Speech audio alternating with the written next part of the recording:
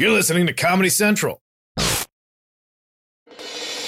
September 4th, 2018.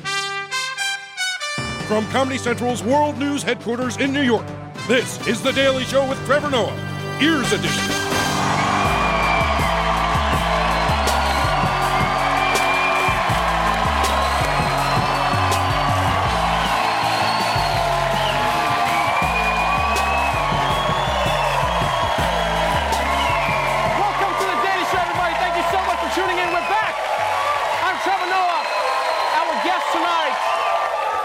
Guest tonight, ladies and gentlemen, DeRay Mckesson is here.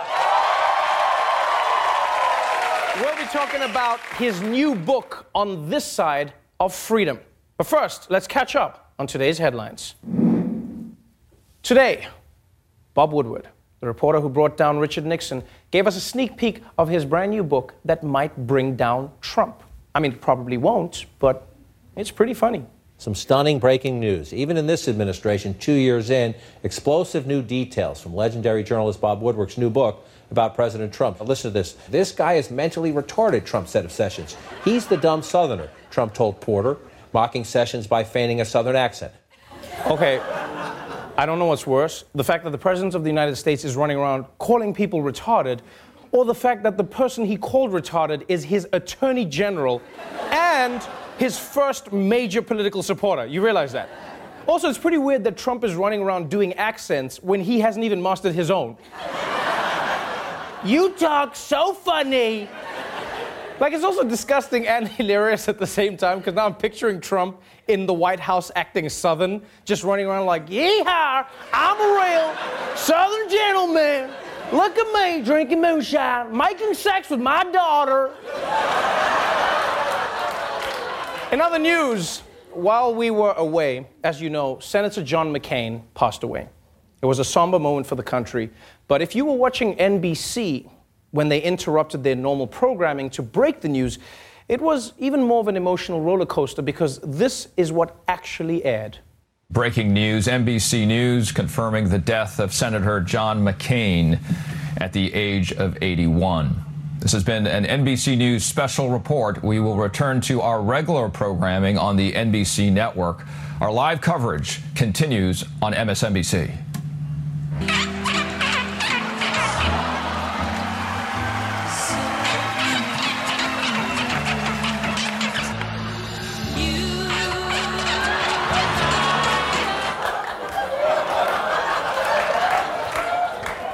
I mean, it looks bad, but how was NBC gonna know John McCain would die when they were showing half-naked dudes dressed as dolphins jerking each other off? How would they know that? Now, in case you're confused, this was an episode of America's Got Talent, a show that has clearly been on too many years. Because, I mean, it started out with kids doing backflips through fire, and now next season's winner is just gonna be a guy unjamming a laser printer. Like, what is this? But yeah, it was funny to see something so serious cut to something so ridiculous. I feel like that's what's going on constantly in President Trump's brain. Like, they'll be like, sir, the North Koreans have deployed a nuclear missile. He's like, yes, very bad, very bad, very bad, very bad. All right, let's move on to our top story. You don't have to be a rocket scientist to know that America under Trump is more politicized than ever. Because although this country has always had its issues, people used to be able to escape by turning off the news. But now, politics is just like a track featuring Cardi B. It's everywhere you go. And just this week, politics even reached the moon. This morning, a controversy over Ryan Gosling's upcoming movie, First Man. It explores the life of astronaut Neil Armstrong, the first man to walk on the moon. But the film is coming under fire weeks before its release for a moment from that historic mission that isn't shown. The film, which premiered Thursday at the Venice Film Festival, does not include that famous moment where the American flag is planted on the moon's surface. Several conservatives are even pushing for possibly a boycott of the film. But actor Ryan Gosling, who plays Armstrong, defended the decision by saying that Armstrong's moonwalk transcended countries and borders. This was widely regarded in the end as a human achievement. I don't think that Neil viewed himself as an American hero. Okay, Ryan Gosling is such a beautiful idiot, all right? Like when Neil Armstrong stepped on the moon, he didn't say, this is a giant leap for mankind. He said, one small step for man. America, yeah!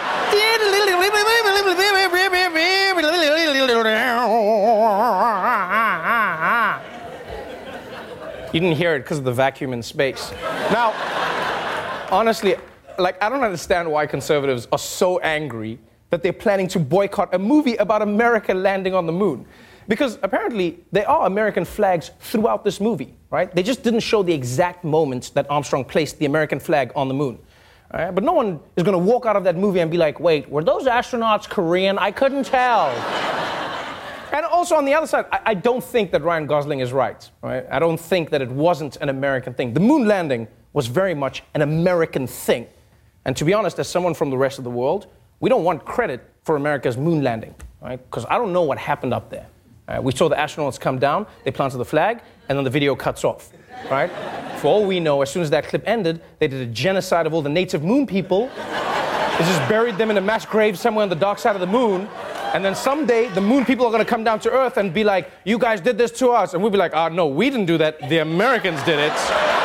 Can you see the flag? The flag? That wasn't us. The flag. But still, either way, many conservatives have said that they will be boycotting this movie. And then the liberals said, oh yeah? Well, we'll boycott something too. Facing mounting pressure, The New Yorker has dropped plans to interview Steve Bannon during its festival next month. The former Trump aide was supposed to be a featured guest at The New Yorker's prestigious gathering, but numerous celebrities and even some New Yorker staffers scheduled to attend the event threatened to pull out if Bannon participated. Okay, I don't know what the New Yorker magazine was thinking. I mean, how are you going to invite a white nationalist like Steve Bannon to be the headline interview for your Ideas Festival? I mean, this is a man whose least offensive idea is that scabs are edible. And because of Bannon, many people canceled, right? John Mulaney pulled out, Jim Carrey pulled out. I was so offended by this that I refused to even be invited months ago. Seriously, I don't know how the New Yorker didn't see this backlash coming. You invite Steve Bannon to anything, and there's going to be backlash. There have been raccoons who have left the dumpster because Steve Bannon dropped in for a visit. But in any case, now many liberals say that they'll be breaking up with the New Yorker. And then just yesterday came the biggest boycott news of all. Nike launched their new campaign to celebrate 30 years of Just Do It, right? Including an ad with Colin Kaepernick that says, believe in something, even if it means sacrificing everything. Yeah, which seems really uplifting with Kaepernick's photo, but it's also the motto of many gambling addicts. Don't forget. Now, millions of people love this ad. I love how some of you are catching it later.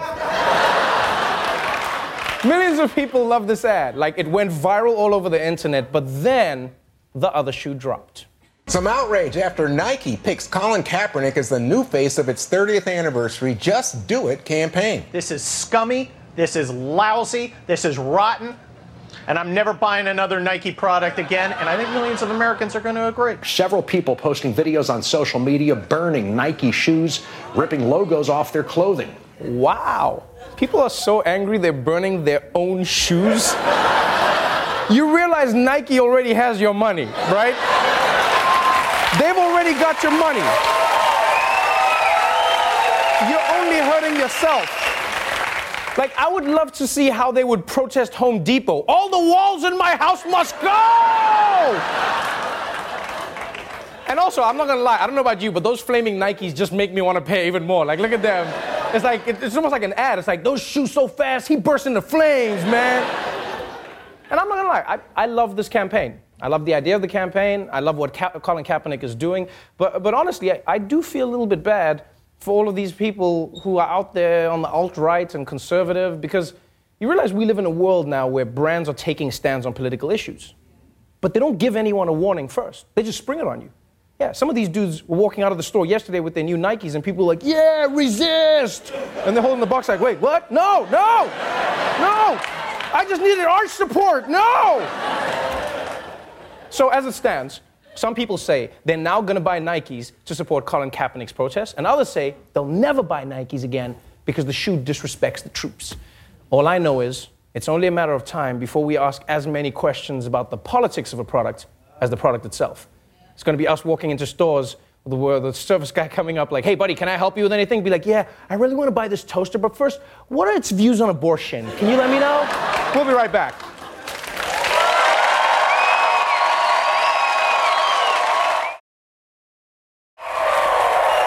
Welcome back to The Daily Show.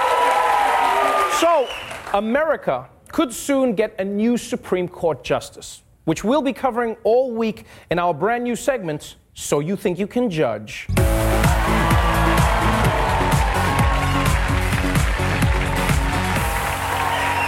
Today was day one of the Senate Judiciary Committee's confirmation hearings for Brett Kavanaugh, President Trump's Supreme Court nominee and guy who definitely reads all the reviews before he buys a garden hose. And I know Brett Kavanaugh is not a Supreme Court justice-y sounding name, right? Supreme Court judges are supposed to have names like Oliver Wendell Holmes and Thurgood Marshall. Like Brett Kavanaugh sounds like a name of a relief pitcher with a disgusting goatee. That's what it sounds like. But Kavanaugh actually has a long resume, right? He's been a federal judge for over a decade, and before that, he was a lawyer in the Bush White House. And before that, he was an egg in his mother's womb. But what makes his possible appointment so crucial isn't who he is, it's what he believes. You see, as a judge, he's much more conservative than the man that he would replace, Justice Anthony Kennedy. And that could have serious lasting consequences, because if Kavanaugh gets confirmed, he'll become one of the 9 people in the country who get to decide all of America's rules. Everything from abortion rights to voting procedures, affirmative action, video game rules. Yeah, that's what they decide as well. The Supreme Court said you can do celebrations after a touchdown now in Madden. That was them. Yeah. Thanks, Ginsburg. We appreciate it. But Kavanaugh could have serious power. So obviously everybody is really invested in this week's hearings. And no one is pulling for Kavanaugh more than the president himself. And tell me if you can figure out why. He has said in the past he does not believe sitting president should be subject to criminal investigations. Oh. You know, for all the shit that Trump hides, he's also the most transparent president ever. While he's being investigated, he nominates a guy who thinks presidents shouldn't be investigated. Like, Trump's not even hiding his evil plan. Like this guy was probably horrible at hiding his affairs. He was like, Melania, I'll be home late tonight, and it's not because I'm having sex with Stormy Daniels. Bye-bye now. Bye-bye.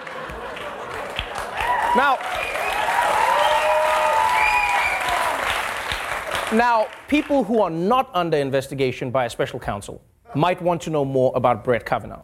But they can't, because Republicans are currently blocking the release of 100,000 pages of documents from Kavanaugh's time working in the Bush administration. And even more dickishly, Republicans did release 42,000 pages of other documents, but only last night. Yeah, which is just mean. I mean, you can't read that much in one night. That's not even enough time to get through the new Eminem album, right? I mean, I know it's only 11 tracks, but you have to keep rewinding it just to be like, wait, did he rhyme ostentatious with black? How does he do that? So with all this shadiness, people are coming out pretty hard against Kavanaugh.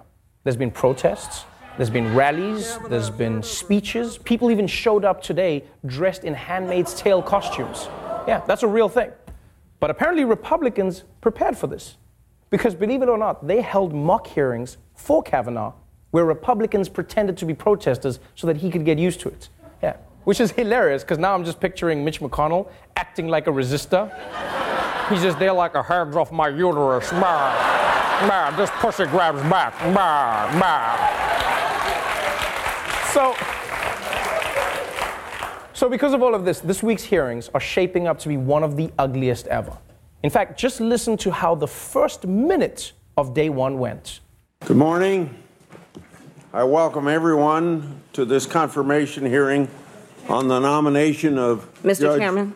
Brett Kavanaugh. Mr. Chairman. To serve as Associate Justice. Mr. Chairman, I'd like to be recognized for a question before we proceed. The committee received just last night, less than 15 hours ago, 42,000 pages of documents that we have not had an opportunity to review or read or analyze. We cannot possibly move forward, Mr. Chairman, with this hearing. I extend a very warm welcome we have not to been Judge given Kavanaugh, an opportunity to have a meaningful his wife, hearing Ashley, on this nominee.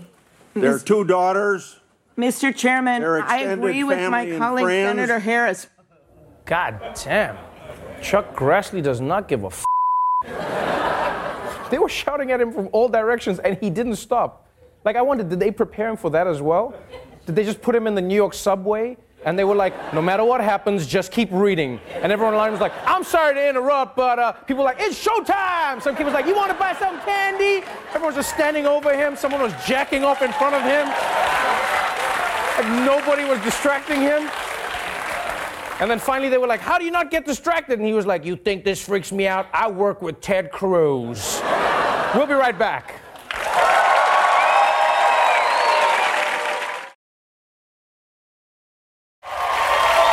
Welcome back to the Daily Show.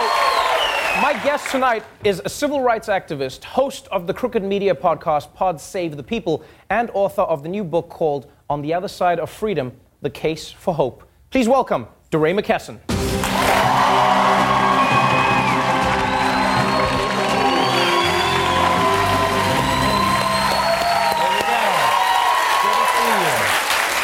Good to be back. Welcome back to the show. Yeah, it's good to be back. This is crazy because you're one of the few people who has been on the show twice. You look older. Thank you. I'll take distinguished, I think I would prefer. Oh, yeah. You're also one of the few people who's worn the exact same outfits. Oh. No, not in a bad way. Not in a bad way. Like, I gave you one last time as a gift. Do you still have it? I do, but I don't wear it all the time. No. You know what's great? Like, honestly, I didn't know many of the stories behind the why. Many people know you, DeRay. They go, oh, blue vest, DeRay. We know the vest. We know the vest. I've seen this vest. I saw it when it looked new. I see it when it looks like now. I just watched it. But the story in the book about the why really touched me. Why do you wear that vest, and why do you keep that exact same vest? Yeah, people forget that we were in the street in Ferguson for 400 days, you know? So if you ever saw us marching, it wasn't that we thought marching was cool. It was illegal to stand still in August, September, and October 2014. If we stood still for more than 5 seconds, we were arrested. And I think about the vest, we were there for so long that it got cold, and I needed something that would keep me warm, and this kept me warm. If it got too cold, I put a hoodie on under it, and that was good. And I keep wearing it because it reminds me that stuff was real. You know, like I had this vest on when I was tear gassed, when I was shot at with rubber bullets, like when I hit under my steering wheel, all those things. And this keeps me like grounded in the fact that stuff happened to me. Right. When you look at that journey, and we look at the book, On the Other Side of Freedom, The Case for Hope. Yeah. Do you feel like you're hopeful about America's trajectory? Yeah. I think about hope as a belief that our tomorrows can be better than our todays. And I think about hope as like real work, not hope as magic. Right. And I am hopeful. My faith wavers a little bit. Faith is about certainty. And like sometimes I'm not certain we're going to win. But do I think that we can win? I'm hopeful in that way. Oh, that's really interesting. So you're someone who's been on, the front lines of many discussions. You know, it was Black Lives Matter. You're one of the faces that people turn to try and explain the idea. I mean, people were like, is this anti-cop? Is this anti-white people? Is this anti-everything that is not black? And you had to speak on that. And, you've spoken out on many issues. You've seen yourself as somebody who wants to speak about what's happening in the world. The book is about a combination of two things. It's you and your personal life, and then the world that we now live in today. How do you think who you are as DeRay Mckesson affected how you see the world today? Yeah, it was important for me to talk about some of the personal stuff. I've never written about being a gay black man in the movement or in the world. I write about that. My mother left when I was 3, came back when I was 30. Right. I write about these things because they shape the way that I think about memory, the way that I think about identity. But then I write about some of the stuff that you'd expect, right? Like the police, the protests. I'll ask you, name something you can buy for $300. Name something you can buy for $300. 7 copies of Madden. Today in Florida, theft over $300 is a felony, and if you become a felon, you permanently lose the right to vote, which is wild, right? But when people think about felons, they think that everybody like robbed a bank, killed 10 people. Right. But it's like, imagine like losing the right to vote as an 18-year-old because you like stole seven copies? Yeah. 7 copies. Well, not me. No, not me. But 7 copies of Madden. Right. And you know what's funny? That's wild. You talk about all of these things. Like there's a section in the book here where you really go into the statistics. And what's interesting is when you're talking about police violence specifically, you speak about police violence across the board. So it's not like a black issue, just go Americans. This is how many American people have been killed by the police. And you have a year where 1,000 people were shot by the police, which is a high number for any country in the world. And then you see a disproportionate number of that amount of people being black as well. What was even scarier was that these statistics weren't being counted in any way, shape, or form. If you get killed in this country and a newspaper doesn't write about you, you literally don't exist in the database because the government doesn't keep the data. So we know the rainfall in Missouri in 1830 and literally don't know anything about police violence in the past year. That's sort of while a third of all the people killed by a stranger in this country is actually killed by an officer. Like 1 in 11 homicides in California is actually committed by an officer. So this is like it's a big deal. And part of the data work we did was like myth busting. Black people are actually more likely to be unarmed and not threatening somebody than any other person who encounters a police in a violent situation. That's like, people don't know that stuff. So we wanted to like lay it bare so people could not perpetuate these myths about the movement. Now, when you look at the myths around the movement, I mean, you cannot escape the conversation and the narrative that's happening now. Colin Kaepernick, the NFL, the Nike commercial that comes out, Colin came out and said, hey, I'm protesting injustice, at the hands of police in this country. People then said, no, what you're protesting is America and the troops and the anthem. Do you think that there is another way that he could have protested? Do you think that there is any way for black people to protest in America that's acceptable?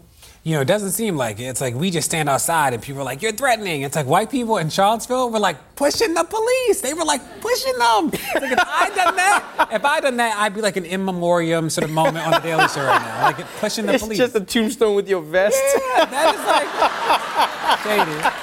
If I like push the police, people, it would be a wrap, but like they get to do all that stuff. I think that what's interesting about Colin is that he's just talking about simple truths. Colin is literally like, racism is real and present, and people are like, oh my goodness. And you're like, that's sort of what he said. And he's saying that we shouldn't play like musical chairs with the status quo. We should actually like change things at the root. That's like what Colin's saying. That's not dramatic. That's sort of basic. You know what I mean? So have you found a way to protest in a way? Like have you ever protested and found somebody on the other side saying, oh, now that I've seen you protest, I understand what you're saying? Or do you find that the protest just incites more? Like what is the purpose of your protest then? I will say now I'm like pretty chill about the way I talk about it. So I was at something not too long ago and this guy, he's like, I read chapter 3. He got an advanced copy. He goes, DeRay, are you saying that police should never kill somebody?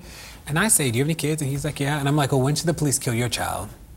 And he's like, I don't know. I'm like, well, I don't know either then, right? Like, part of it is like, how do we put the work back on other people to have to grapple with this stuff? Right. Like, I'm not here to give speeches all day. Like, I'm here to help us think about these issues. And, I talk about in the book, some of the laws, like in California, there's a law that says that any investigation of an officer that lasts more than a year can never result in discipline, regardless of the outcome. You can love the police and think that doesn't make sense. In Cleveland, they destroy police officer disciplinary records every 2 years. You can love the police and think that doesn't make sense. Right. It's an insane story, and honestly, what I loved about the book was the combination of the data, the anecdotal stories, and this journey that you are on. Where to from here? I've always wondered, do you see yourself running for office? Do you see yourself as always just being in the activist space? Like, what is DeRay's dream? Hopefully, I look back on this, I'm like, we won, right? I'm like, we changed all these laws and policies. That's what I want. I'd be remiss if I didn't shout out B-Day, because it is Beyonce's birthday as well today. That it is. Rumor has it that Beyonce kissed you on the stage at the ESPN. No, I would have, I handed her a thing when they were honoring Colin Kaepernick, and she was just nice, like, hello. And then people were like, you kissed Beyonce! I was like, I did not kiss Beyonce. I would have remembered that, and I would not have washed my cheek like you don't wash the vest. That's what I'm messing with you, man. Thank you so much for being on the show. I appreciate it so much. On the Other Side of Freedom, a really fantastic book is available now. DeRay Mckesson, everybody.